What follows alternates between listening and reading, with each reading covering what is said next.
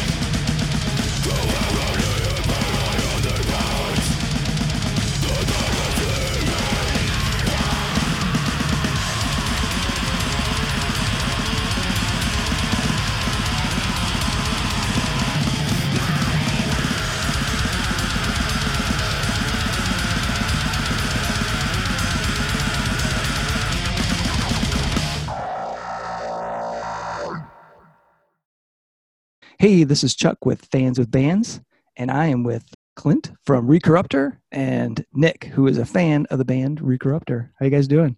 Wonderful. How are you? Doing great. Awesome. So, kind of to get things started off, let's do just a little intro. I'll start with you, Nick. Tell me just a little bit about yourself, and how did you get into the band Recorruptor? Yeah. My name's Nick. I am a lawyer, actually, down in St. Joseph, Michigan. I work for the courthouse as just kind of an attorney for the judges here. I got into Recorruptor because I went to law school at MSU, and I went to a show with where Goat Whore and Blackfast were playing at Max Bar. And I believe that was Clint's 21st birthday, if I'm not mistaken. You have to tell me, I don't remember. Yeah, I was about to say, I don't think Clint remembers much, but I showed up there. I think the first band was just finishing up and Recorruptor was about to come out, and I didn't know who the guys were at all, and they put on a hell of a show, and I was just like, what the fuck is this? And I think after the show, you're during, the other sets, you guys were handing out demos and stuff. So I felt pretty, I can't remember. I don't think I bought it from you guys. I'm pretty sure you just gave them away. Yeah. So I had that, and I felt pretty in the loop of like this, underground band. So demo was great. And I saw you guys came out with an album, like just not too long after that show, downloaded that. And then ever since then, I've seen you guys like 3 other times after that. So been following you guys and really kind of just trying to get your name out there and support of the local Michigan bands. So yeah. Oh yeah, we appreciate that for sure, man. Yeah, of course, you guys deserve it. Yeah, thank you. Yeah, that was the first show we did those demos at. So you're the first to have it. Yeah. Awesome. Yeah. We called it Some Shit by Recorruptor. Yeah.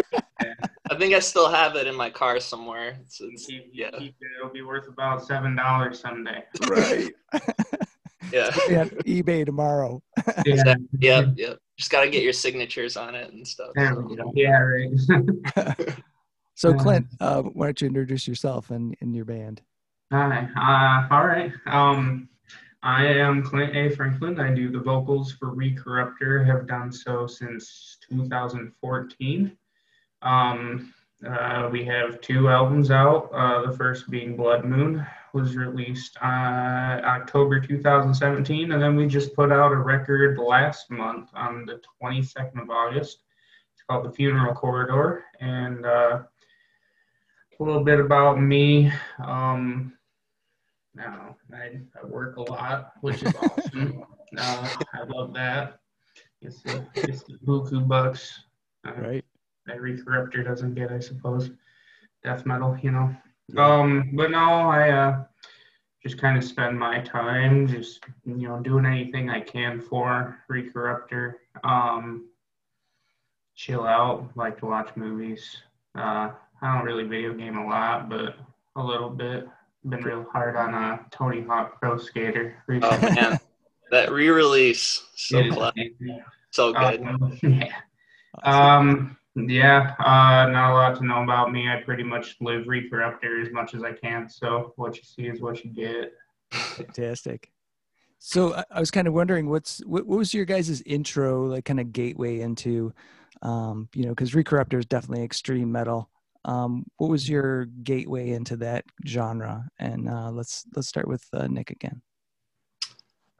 Gateway, I think most people kind of have a similar. My brother was really into metal music, and he's a few years older than me, and it all starts with like Led Zeppelin and like Black Sabbath and and like Pink Floyd or something like that, and then it just snowballs from there. And like I think my first, because I wasn't really a huge fan of like the growling and like the guttural vocals, and then like in high school I started listening to Lamb of God, and I was like, this is actually pretty cool. And then like I said, it just snowballs from there. And 1 minute you're at a Goat Whore concert, next minute you're here talking to Recorruptor. So awesome. Yeah.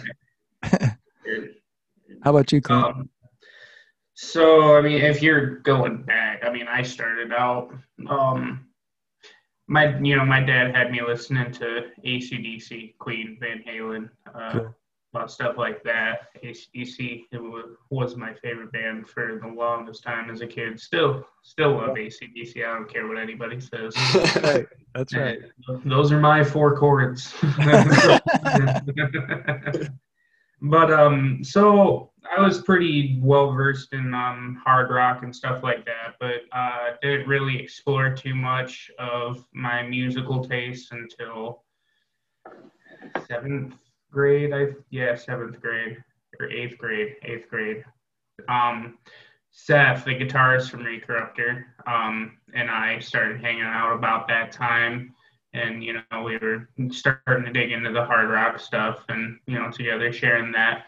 And then another buddy of mine, I had just got a iPod Nano for Christmas, right? Just a little 2 gig thing. And I didn't have any music to put on it myself and have nothing. So my buddy took it and just put a bunch of random stuff on it. And I was just kind of shuffling one day when I was in school, and an Angel of Death by Slayer came on. Oh, awesome. And just changed everything, man. The high screams, just the blistering speed, of course, the kick drum. Yeah. That's huge. The kick drum got me too. I was like, what? Yeah. Insane. The Godfather, Dave Lombardo, man. Yeah. Absolutely. Yeah. Absolutely. So I got really, excited about that when I heard it. I was scared, but in a good way, Right. And the first thing I did, I didn't stop for nothing. I just went and I found Seth. I was like, you have to hear this. And of course, he fell in love with it too, right then and there. And then ever since then, we just kind of started, we picked up guitars and started jamming out with that, and it snowballed into Slayer, Megadeth, Metallica. Testament was a real big one for me too at the time. And we kind of stuck on the thrash metal, the old school thrash metal for a bit. First concert was Megadeth with Machine Head. Oh, cool. It is insane. And it was when Machine Head was doing the Blackening still. So it was a very, very insane show. Went to a couple concerts like that. And then Nick mentioned Lamb of God. They were real big for me too. Seth and I started playing in cover band with a couple other guys, and one of the fellows was, check this out, this is Lamb of God and whatever. And that was my introduction to really, extreme vocalization, I guess, up until that, Phil Anselmo was probably the heaviest vocalist I'd heard. Yeah. And then that just took it to another level. Hearing stuff like As the Palaces Burn and Ashes of the Wake was just a monster for me. Stuff like that, and Slipknot was real big for us too. Just jamming a lot of that. As far as the death metal goes, though, I got into Black Dahlia Murder real early on. Yeah. Probably when I was about 16, I think, was when I found them. And, that was... Yeah. It's weird because, they're not, traditional death metal, what I mean? No. Phenomenal band. They're still my favorite band of all time. Yeah. That's just personally. But for them being my introduction, and with how clean everything is in their music, it actually kind of off-put me to old school death metal for a minute. That probably wasn't until I got into college when I really started digging on that kind of stuff, Death, Cannibal Corpse, Immolation. Obituary. What's that? Obituary. Oh, absolutely. Absolutely. Can't go wrong, and all that stuff. And I think once I started finding the death metal is when, because if anybody follows me, I talk death metal all the time. You got a black metal list going on right now on Facebook. I don't know. I do. Yeah, black metal came around the same time too, Yeah. As the death metal. I think once I really started getting into the death metal side of things, it just, everything blew up for me. I was open to everything and wanted to try everything, hear everything, and all that. Yeah. And now it's just at a point where there's nothing old to find anymore, it seems. And I found all of it, and now I'm just looking for the new stuff and Awesome. trying my best. Well, I guess. you make the new stuff now, so you're kind of a part of it. There you go. Yeah. That's the plan. Yeah. Yep. But yeah, Slayer started it, so. Cool. So Nick, do you got any questions you want to ask Clint? Yeah, I mean, granted, the first time I saw you, obviously you were you had your 21st birthday. But like one thing I kind of was always curious about with just bands in general when they perform is like what's the drinking routine, or if there is a drinking routine for a live show. Do you pace yourself, or is there a certain point where you hit the high during the set? Or right. Okay, so as far as myself goes, prior to that show, like, I obviously couldn't drink in public that much, but that didn't stop me from like right.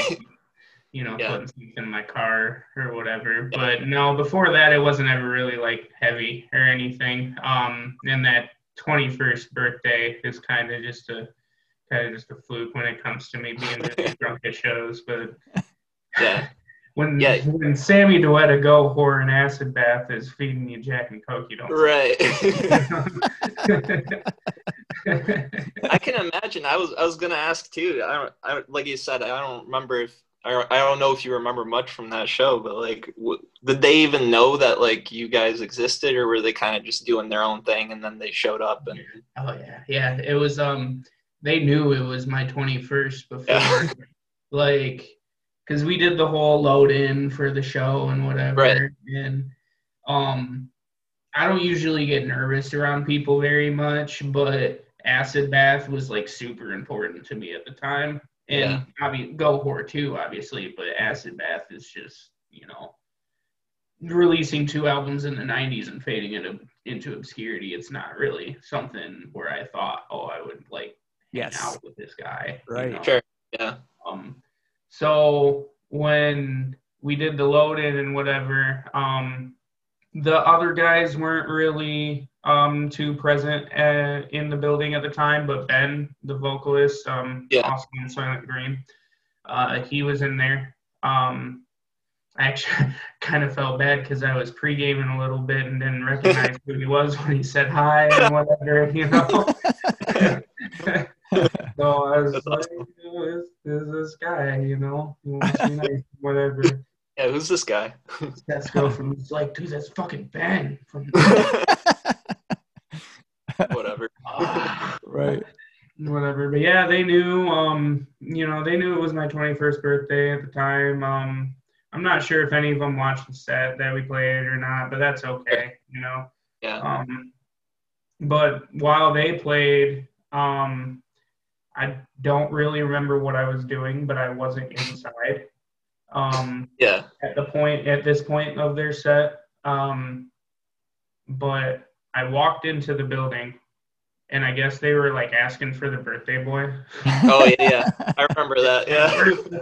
Where's that guy? Let's get him up here. And it was a couple minutes went on. I wasn't doing nothing. He's like, oh, he must be out in the van plowing some chick or something. And I was like, no, I'm not. I'm right here. And so they had me, get up there, and I don't remember what they, something along the lines of, how old are you? I said, I'm 21. And he's like, oh, so you're celebrating your birthday tonight, like playing the show. And then he said something along the lines of 21's the perfect age to get fucked by Satan. And they went to fuck by Satan. Yeah. That's awesome. And I screamed in the pit. It was sweet. It didn't take long. I was falling over anyways. But it was a great time. We ended up partying afterwards for like 3 hours after the show. Oh, cool. Like, Jack and Cokes everywhere. And somebody pull out a bow and arrow. Like, Goldor was like shooting the wall in the building or something. Like, What? yeah, like I don't know where it came from. I just looked over and fucking was it bassist or drummer? I can't remember. It was just That's crazy. long shot. Just had it. Right. Oh my God. Yeah, you I can't think go we- on. You got to go on tour with it, you know? Yeah, right. Yeah, you gotta have it. You know, Right. self-defense. Yeah. Maybe it's in their rider, you know? You got to have like some shit we can shoot with this arrow. Yeah, right. Right. You can have the brown M&Ms. Let me have my bow and arrow. Right. That's great. But to answer your question, going back to the drinking thing, that's kind of a bunny trail, wasn't it? But no, I think in my memory, I can only think of like 3 times, including that one, where I was like, okay, I'm too drunk, you know? Yeah. But surprisingly enough, they usually end up being the more memorable shows, Right. Yeah. I guess, for one reason or another. Yeah. Yeah. Yeah.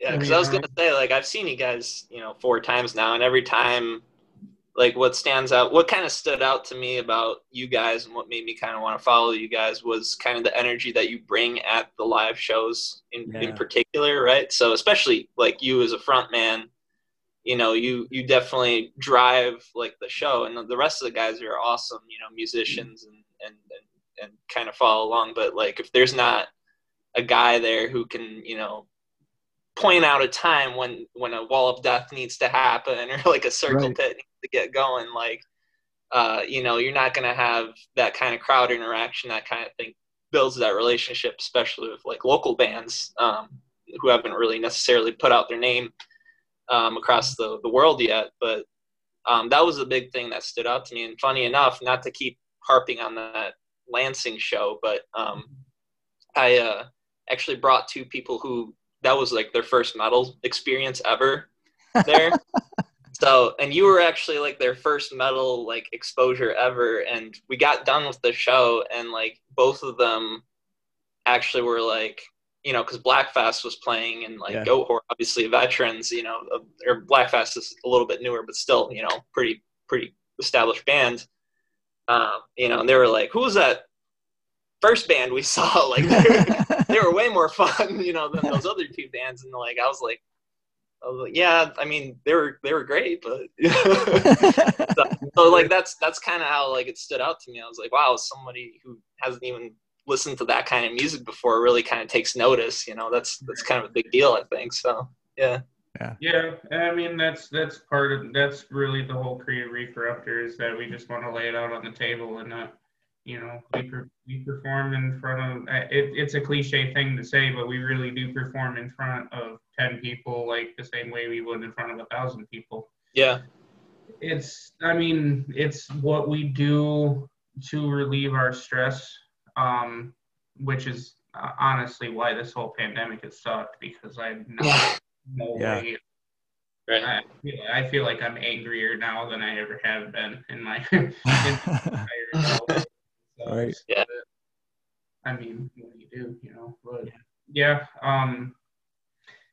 I think that's what caught our eyes when we started going to concerts and watching bands, especially watching the Black Dahlia Mary live. Is he's a great example of it too. Is the best shows were always the people that were engaging with the crowd, and were always always active, always moving. And so that's what I've always tried to do. You never know who in the crowd is gonna be influenced. And like you said, those couple people that you brought, Yeah. I didn't know that was their first show, but that's awesome. I'm gonna play to you guys the same way I'm gonna play to somebody who's new. It's and I've always been about spreading the word of metal, and that's one of the ways you do it. Yeah. So Clint, I've talked with you before, and you're like super kind of laid back dude. At least that's my impression. Like you're really easygoing, and I've noticed that with a lot of like metal people in general. They're super mostly chill, but the music that you'd make is like so vicious and frenetic and chaotic. Like, where does that come from? What part of you gets channeled into that? Like, what drives that influences that sound that you guys have? It.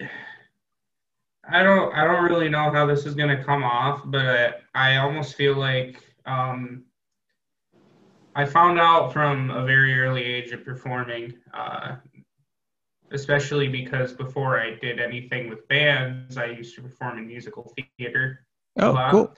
Yeah. I found my identity with being on stage and pretending to be someone else, essentially. Mm-hmm. It's just easier to do that now because I don't have to be like a character or anything, but I think it's pretty obvious that, and like you said, because you know me personally and you know how I am off the stage. Once I get up on the stage, I'm a pretty different fella. Yeah. It's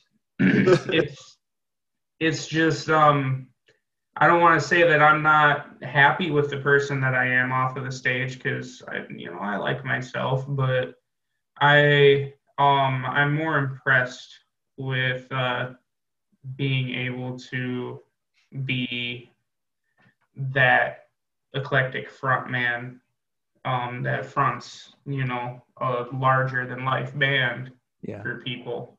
I think it's cool to have people think, oh, this is one badass motherfucker, and then I go home and I'm hanging out with my cats and That's awesome. But I don't know. I mean, musically though, it's kind of just something that's come over time. When we started out in Seth and I's first band, it wasn't anything close to what we do now. It was kind of like Lamb of God light a little bit, just without the Randy Blythe vocals. And I don't know, started out real cool for the first couple of years, and then my personal life kind of started going a little wonky, and I think that created an anger inside of me that I kind of realized I couldn't release properly anywhere else but the stage. Yeah. And then, with that, I started finding death metal and found that was a proper way to, really expel my negative emotions, I guess. Yeah. So I think that's where you get what Recorruptor is now. Because it's not positive music. It's yeah. you know how it is. It's not the message isn't positive, but to the to us metalheads, it's a release. Yeah. I was going to say it is a kind of, and I was going to ask both of you, do you feel it's like kind of a cathartic thing? Because I know that somebody else that's not into metal, and they, like, my wife's not necessarily into metal, and she hears that stuff, she's like, oh my God, what the hell? That would drive me crazy. And to me, it's like, I just, I can feel that energy, but I could do other stuff and be listening to like Recorruptor cranking through my headset, and it's like, oh yeah. But I'm totally, sometimes I get a little off track, because I'm like, and then back to what you're doing. But do you guys feel that way too? It's kind of this cathartic, almost calming impact. Yeah, for sure. Yeah, I think I'll be like driving in my car, and people ride with me. They're like, so you just listen to this music just regularly, like all the time, right? And I'm like, yeah, like what else is there to listen to? It's what I like, Right. So, don't you get so pissed off? yeah. Aren't you just constantly this pissed off? Like you need to, So it's just funny because I have friends who, like, I'll show metal to, and they'll appreciate it, and they'll go to shows sometimes with me, but they're not, they don't. It's not something they listen to on a regular basis, and they'll be like, I only listen to it when I'm like working out, and I'm like trying to get pumped up or something. Right. But yeah, it's definitely calming, and it just there's something about like hearing you know, whether it's a familiar, you know, riff or something like that, or even something new that kind of grabs your attention in your ear. It just, it's such a joyous feeling, like in a weird way to me, at least, like where I get so excited, you know, about it, where I'm just like, oh man, this is so cool. And like, there's really nothing else in the world, and it might sound sad, but like there's really nothing else that gives me that feeling. So that's kind of why, I keep listening to keep getting those feelings, and sometimes, you know, taking a step back and appreciating things that maybe I've heard a million times too, gives me that feeling as well, you know. So, That's I cool. get that for sure, 100%. I think for me, it's simply because when I listen to metal, I can tell there's no bullshit, you know.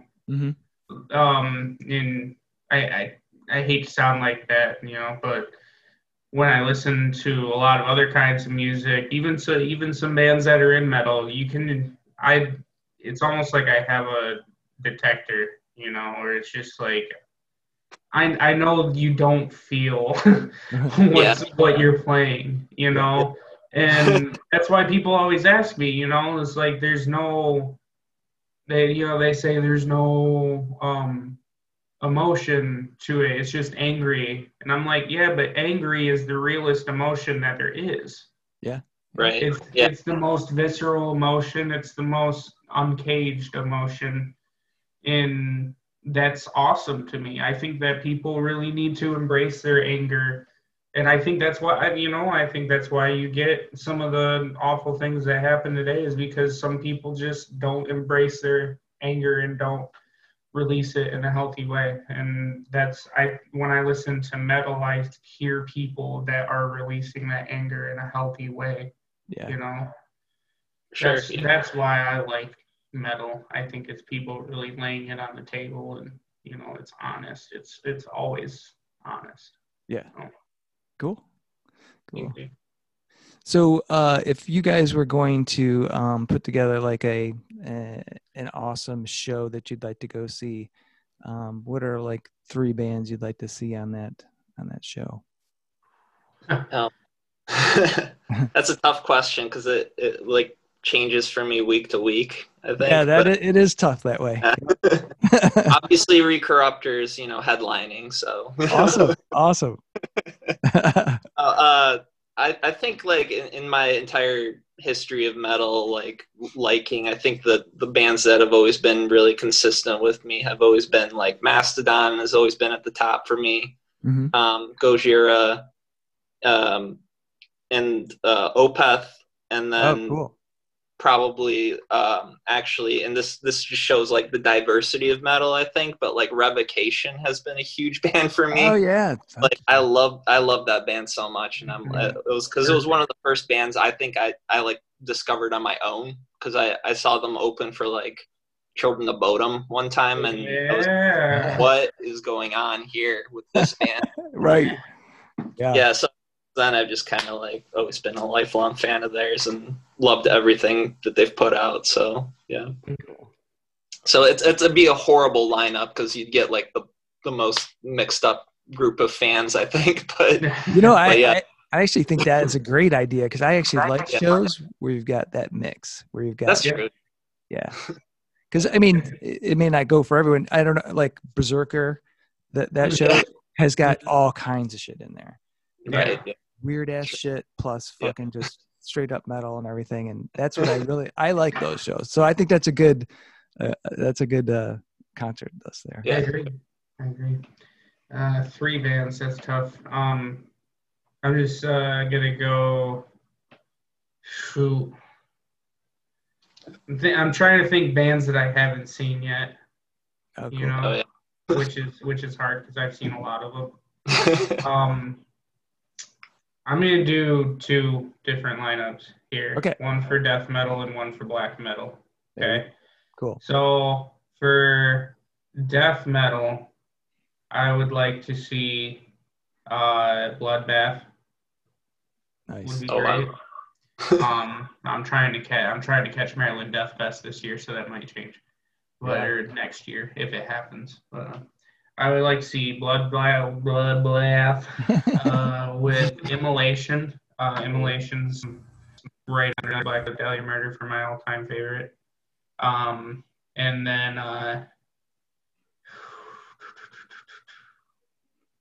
that's a toughie. 3 bands. Bloodbath, Immolation, and I'll go with.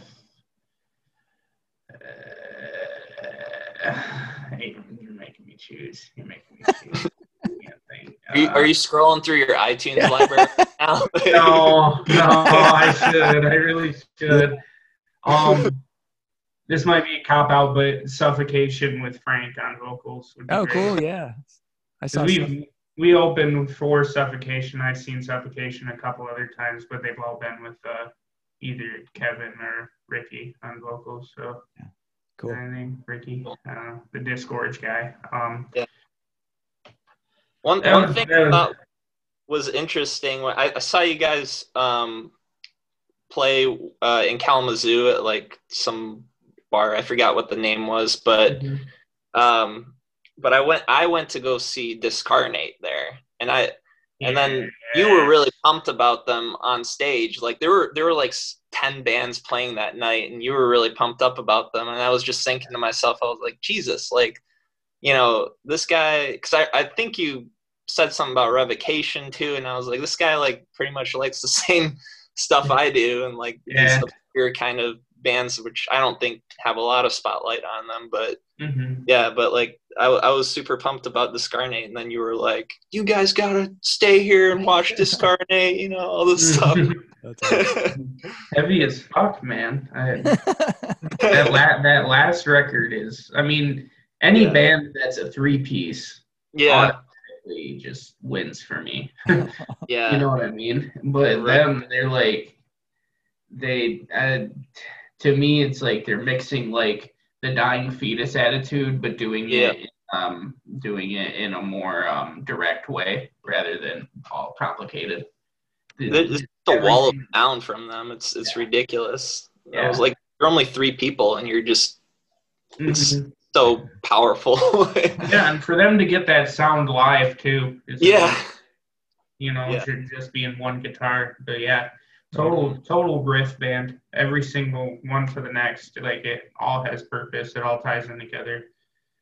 Yeah, amazing record. That last one they put out. All their records are amazing, but that last one especially. Yeah, that was great. Yeah. Black metal though would be Emperor headlining. I would love to see Emperor. I would definitely like to see Mayhem as well. I still haven't seen Mayhem, but that would be great. And then what's the band? I'm blanking on the name. Shit. Craft. Oh, Craft. Cool. Yeah, Craft is not quite the same as Mayhem and Emperor as far as musically, but they're evil as fuck. I like that. Awesome. That's awesome. So what would be something that somebody would be shocked if they like were scrolling through your phone and looking at the music and go, holy shit, you listen to this? Looking at the music? Yeah, what kind of music? Music-wise? Yeah. Or holy shit, you watch this? What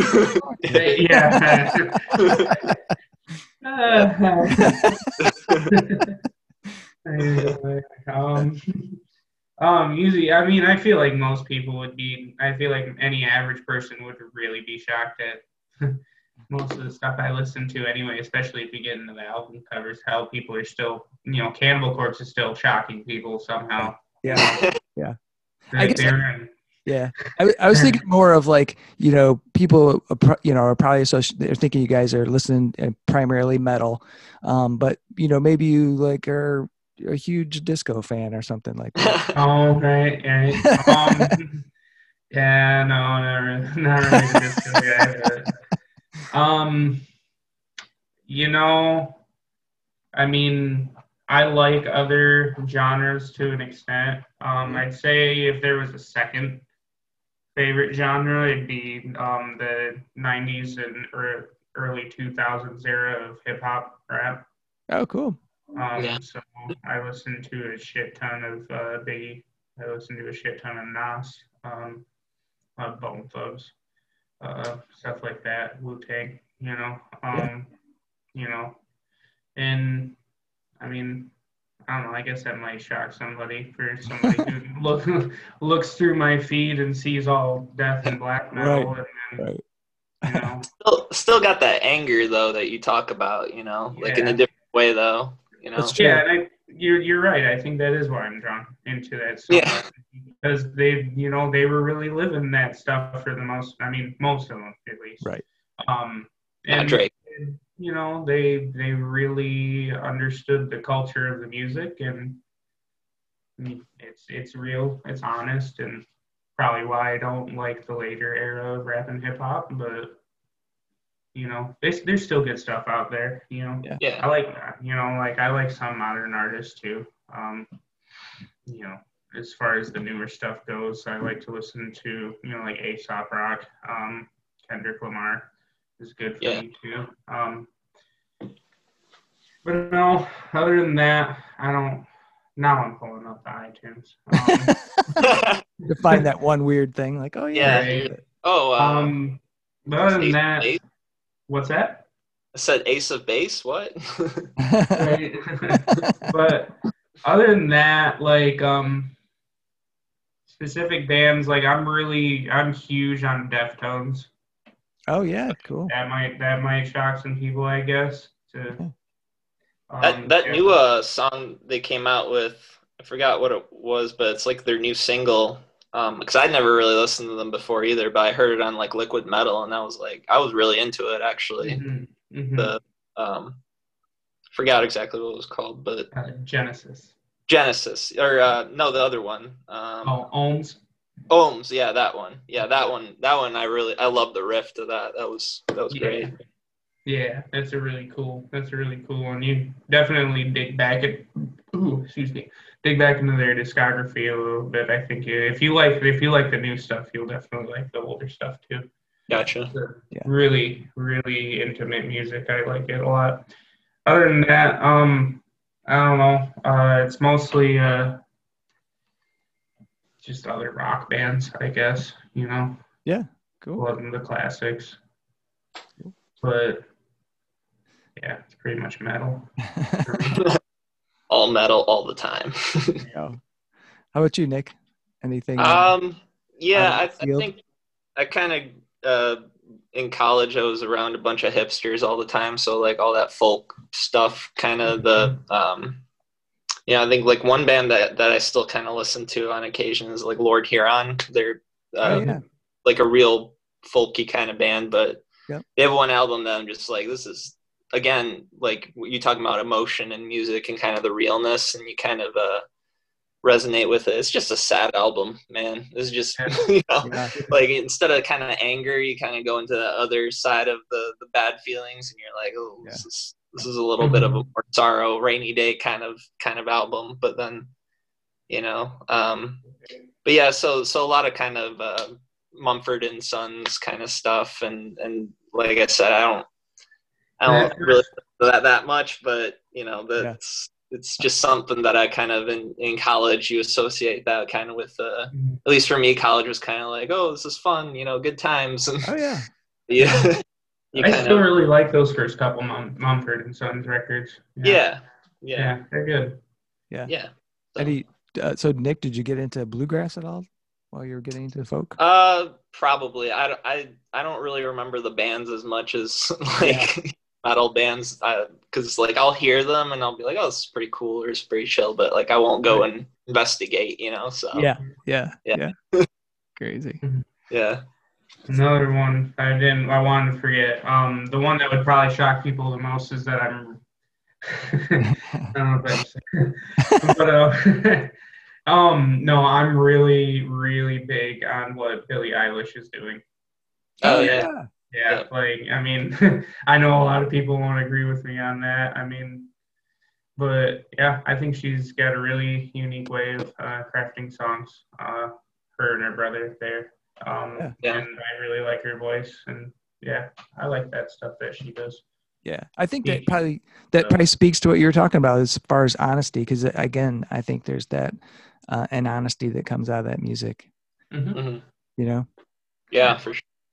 Yeah, I agree. I think I do like it. You know, especially since when she came out too, was a lot different than what was going on the radio. Yep. That's what really caught my ear, and she hasn't strayed from it. So, yeah. Not yet. Yeah, not yet. Not yet. Right, not yet. Yeah. Next thing you know, she's putting out WAP Part 2. Yeah. Just rehashing things over and over again with different mixes. Song of our do you mind if I ask a real quick question again? Yeah, go for it. Yeah. You're out. You're out. Oh, I'm out. Yeah, dude, you ran out of questions. All right.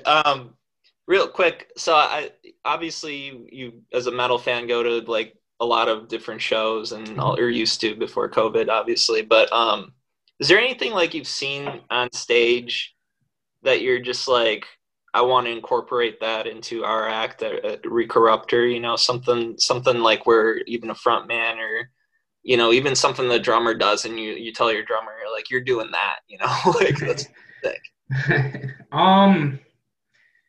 That's a tough one because Recorruptor hasn't really ever done anything like spectacular to say, you know what I mean? Like, sure. We've always been, you know, this is who we are. And but I mean, I guess my stage presence has definitely been influenced from people like Trevor from Black Dahlia Murder, Travis, Ryan from Cattle Decapitation. Oh yeah, Jesus, got the big one on me. One that might surprise people is Mike Ronica, who sings for The Devil Wears Prada. And that's another one on my playlist that people would probably be a little shocked by, but they were one of my real early influences for metal. Uh-huh. I don't know. I never really liked the kind of bands that, you know, the scene they were a part of, the post-hardcore and, you know, crapcore or whatever you want to call it. I don't know. But you know, all those bands, I thought, again, I didn't feel like it was honest. I didn't feel like they were really doing what they wanted to do, I guess. And that's why you saw a lot of those bands fizzle out or change to radio rock, you know. Yeah. And it just, you know, none of those bands are the same or together anymore. But The Devil Wears Prada had, from very early on, I could tell that they meant every note that they played, and the singer especially was the craziest shit that I'd ever seen at the time when I saw him play. Right. He moved like no other. Like I thought he was gonna, you know, like those old toys that's got the little figurine with the bass, and you press the bottom of the bass. Oh yeah, yeah. That's what he was like the whole time. Like he'd just be running and he just and just goes into some crazy whatever move, and that's that I saw him and I was just like, dude like stops at nothing to go hard as fuck. Yeah. And Greg from Dillinger Escape Plan was the same way when I saw him too. Like, oh yeah, those guys. Holy shit. Same thing. Yeah. Yeah. I'm definitely a new level. Yeah. Yeah, but as far as specific things that we do goes, no, it's kind of, I mean, we have our influences, but it pretty much just comes from the heart, what we do. So cool. Makes sense. Yeah. Got any other questions, Nick? I mean, yeah, I had a list of them here. So unless you have some. No, go for it. I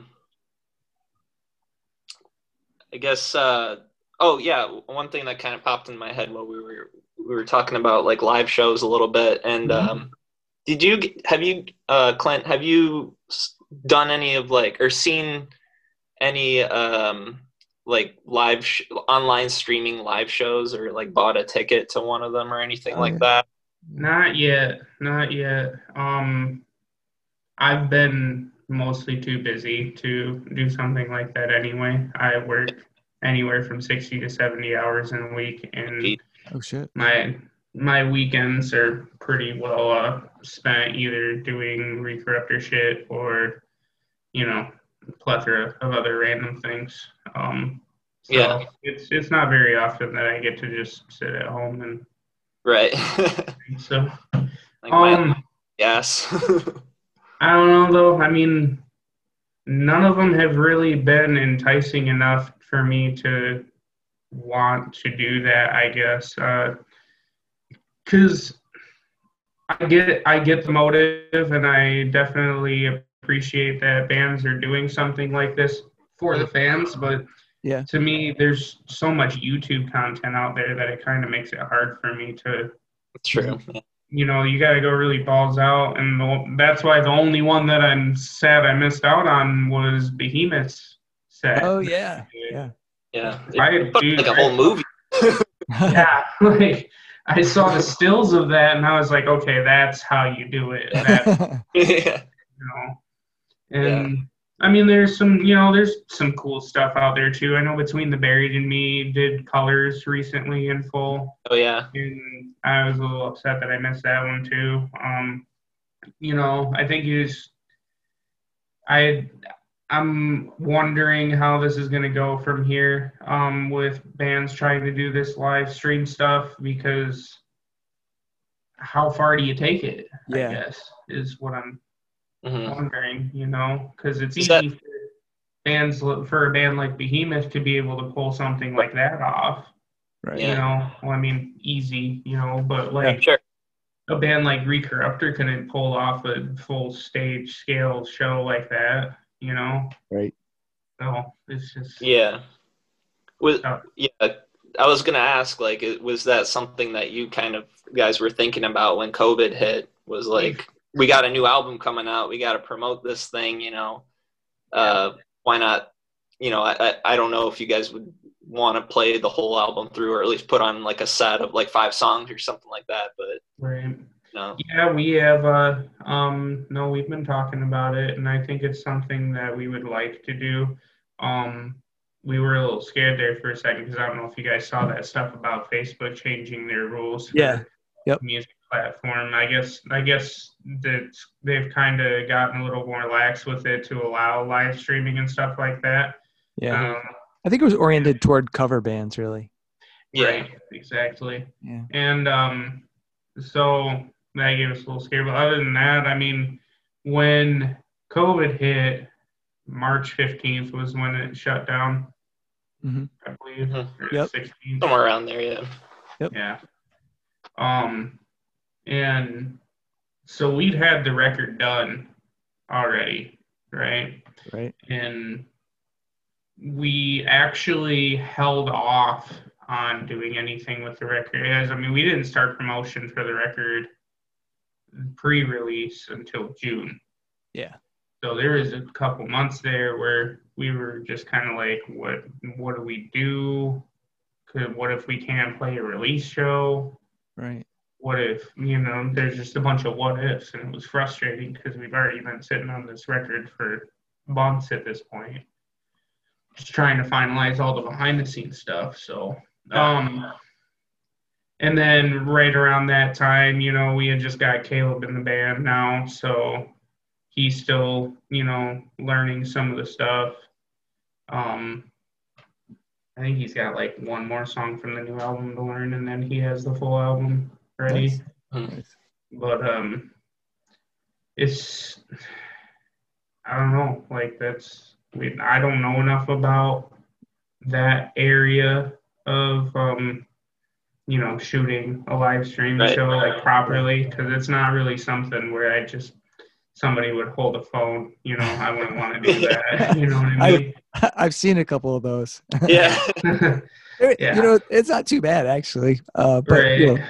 but it's fun, but it's not the same as being there. But yeah, and I think some bands can pull that off too. Mhm. Depending on what genre there is. But for us, it just wouldn't work. Yeah. it'd have to be something where we'd have to get a couple different cameras to be able to shoot at different angles and then actually mic up all the stuff. Yeah. Right. Yeah. You know? Yeah, like go to Max, set it up, and have cameras there. Right. Yeah. Because I think the sound is the trickiest part on that thing. It's like not so much like the shooting, but to get a good sound quality, especially with like songs that are heavily distorted, like it just, yeah, you got to really get a good mixer then in there. So yeah.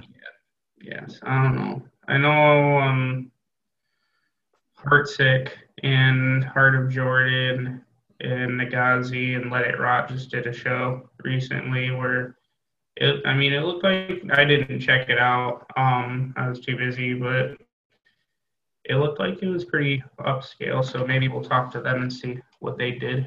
Yeah, for sure. Yeah. Didn't you guys do some playthroughs? Didn't Seth do some playthroughs? Yep. When we did the Tormented Aggress single, we did the music video for that, and then maybe a couple weeks earlier, we had already shot a guitar playthrough for that song. Yeah. And Gear Gods actually promoted it.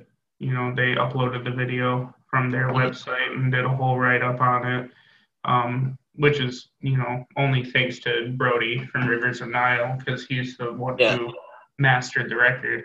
Cool. Which is super cool. Yeah. How's that helped? And has that felt like you kind of stepped up Recorruptor's kind of level in terms of exposure with that connection? A little bit, yeah. He definitely helped us out with a couple of things. As far as getting the music out there and having his name attached to it, helped a little bit. Yeah. Mm-hmm. But I followed Rivers of Nile since before their first record dropped. So I've known that band for a long time, and I've stayed connected with them. I'm not gonna sit here and pretend like we're like best friends or whatever. Right. But the last couple times I had seen him, I got to know him a little better, and I knew Brody was doing the mastering thing, so I hit him up, and yeah, it was a real pleasant experience. He's a super cool guy, and for him to do that and put so much effort into a band that he's never heard of, and right. it's just some guy hitting him up. You know what I mean? So, he was cool sure. about it, and he had a lot of good things to say about the record when we were working on it. So, props to him for sure. Cool. Yeah. So, guys, this is going to be the final question of the evening. I know. So, I want to thank you guys so much, man, for being on. It's been super fun. It's really cool. Hopefully, you guys enjoyed it as well. Yeah, I appreciate it. It's definitely been fun. Yeah. So, Nick, I'm going to leave the last question to you, man. You've been asking some awesome ones. Go for it. All right. Let's see here. I don't want to really. Is there anything like, in terms of the songwriting process? I don't want to harp too much on it, but obviously, like, I think you guys really stepped up a new level with this newest album in terms of just strong song structure overall. That's because we stole but is there anything? Just kidding. Right, no. But is there anything like you guys wrote and you listened to it and maybe listened to some of the other songs, you were like, this is going on the album for sure, but like you wrote this particular riff or this section to a song or a whole song even, and you're like, this just doesn't fit with everything else, and let's just leave it be? Right. That's kind of a complicated, I guess, but oh no, I get what you're saying for sure. It's just the method of it all is sure, what yeah. So for like Blood Moon, when now we're tracing back to Dustin being in the band, right? Yep. Because Dustin was the one that started Recorruptor and all that, and so when we did the Blood Moon thing, a lot of those songs were already written by the time even I joined the band. I think there is only like maybe three or four of the songs were updated or were like newer. Mm-hmm.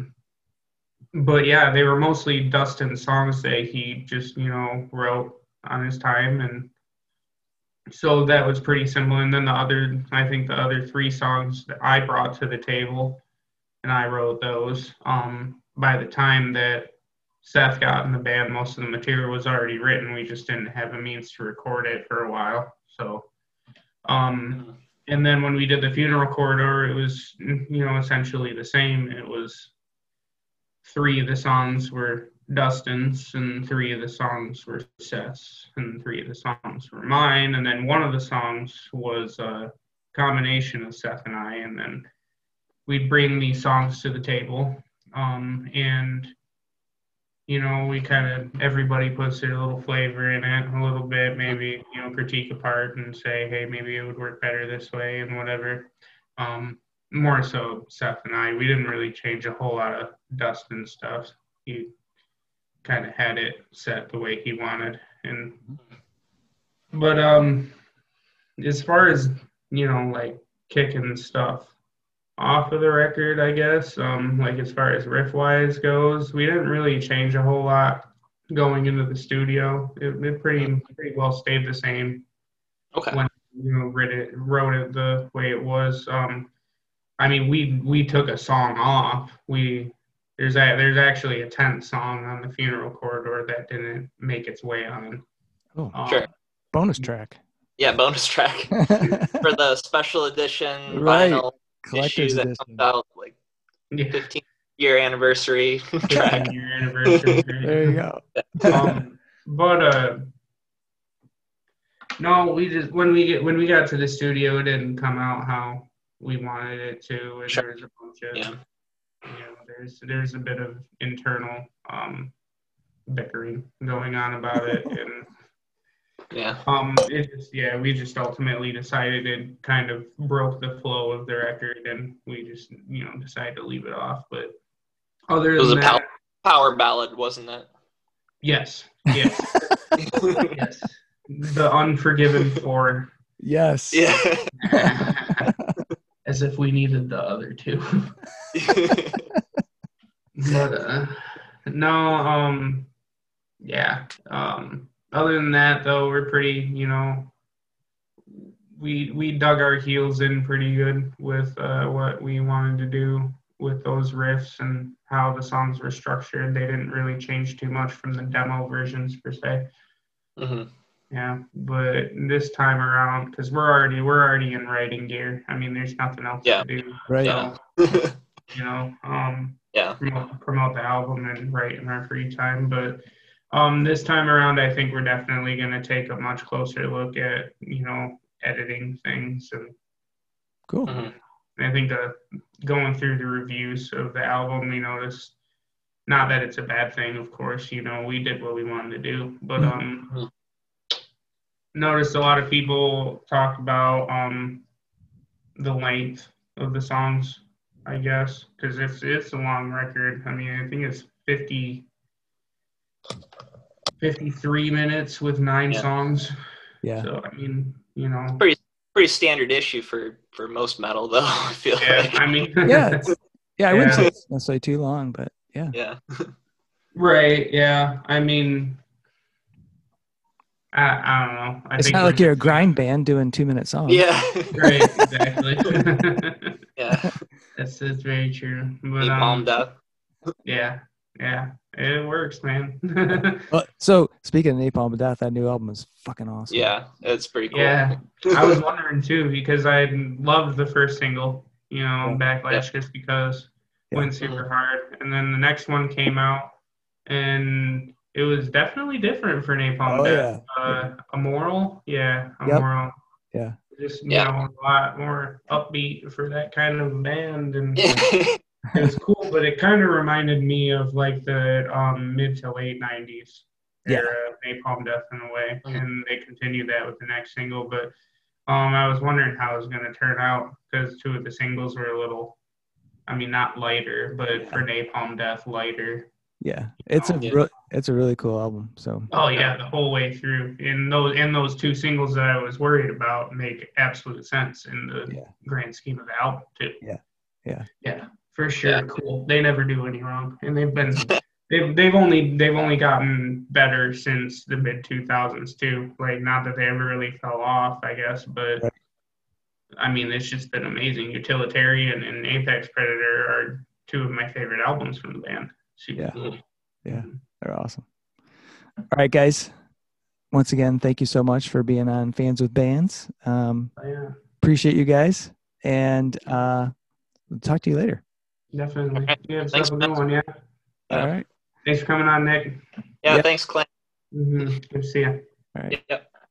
Take care, guys. Thanks again to Clint from Recorruptor and Nick for joining me on this episode of Fans with Bands. Head over to the Recorruptor Bandcamp page to pick up their fantastic album called The Funeral Corridor. See the show notes for all the details and links. These are tough times for everyone in the creative industries such as music. Your support of live streaming, purchasing music, and merchandise is critical. If you can help out your local artists, please do. If you are in the Michigan area, consider following the Playing in the Detroit Area Tonight Facebook page. It is a place for fans and bands to support each other and share our combined love of music. Thank you all so much for listening. Be sure to hit subscribe on your favorite podcast service to get each and every episode of Fans with Bands. Spread the word by rating the show and leaving a comment. We want to hear what you think. You can keep in touch by following us on social media. This is a Life in Michigan production. Until next time, be well and kick out the jams.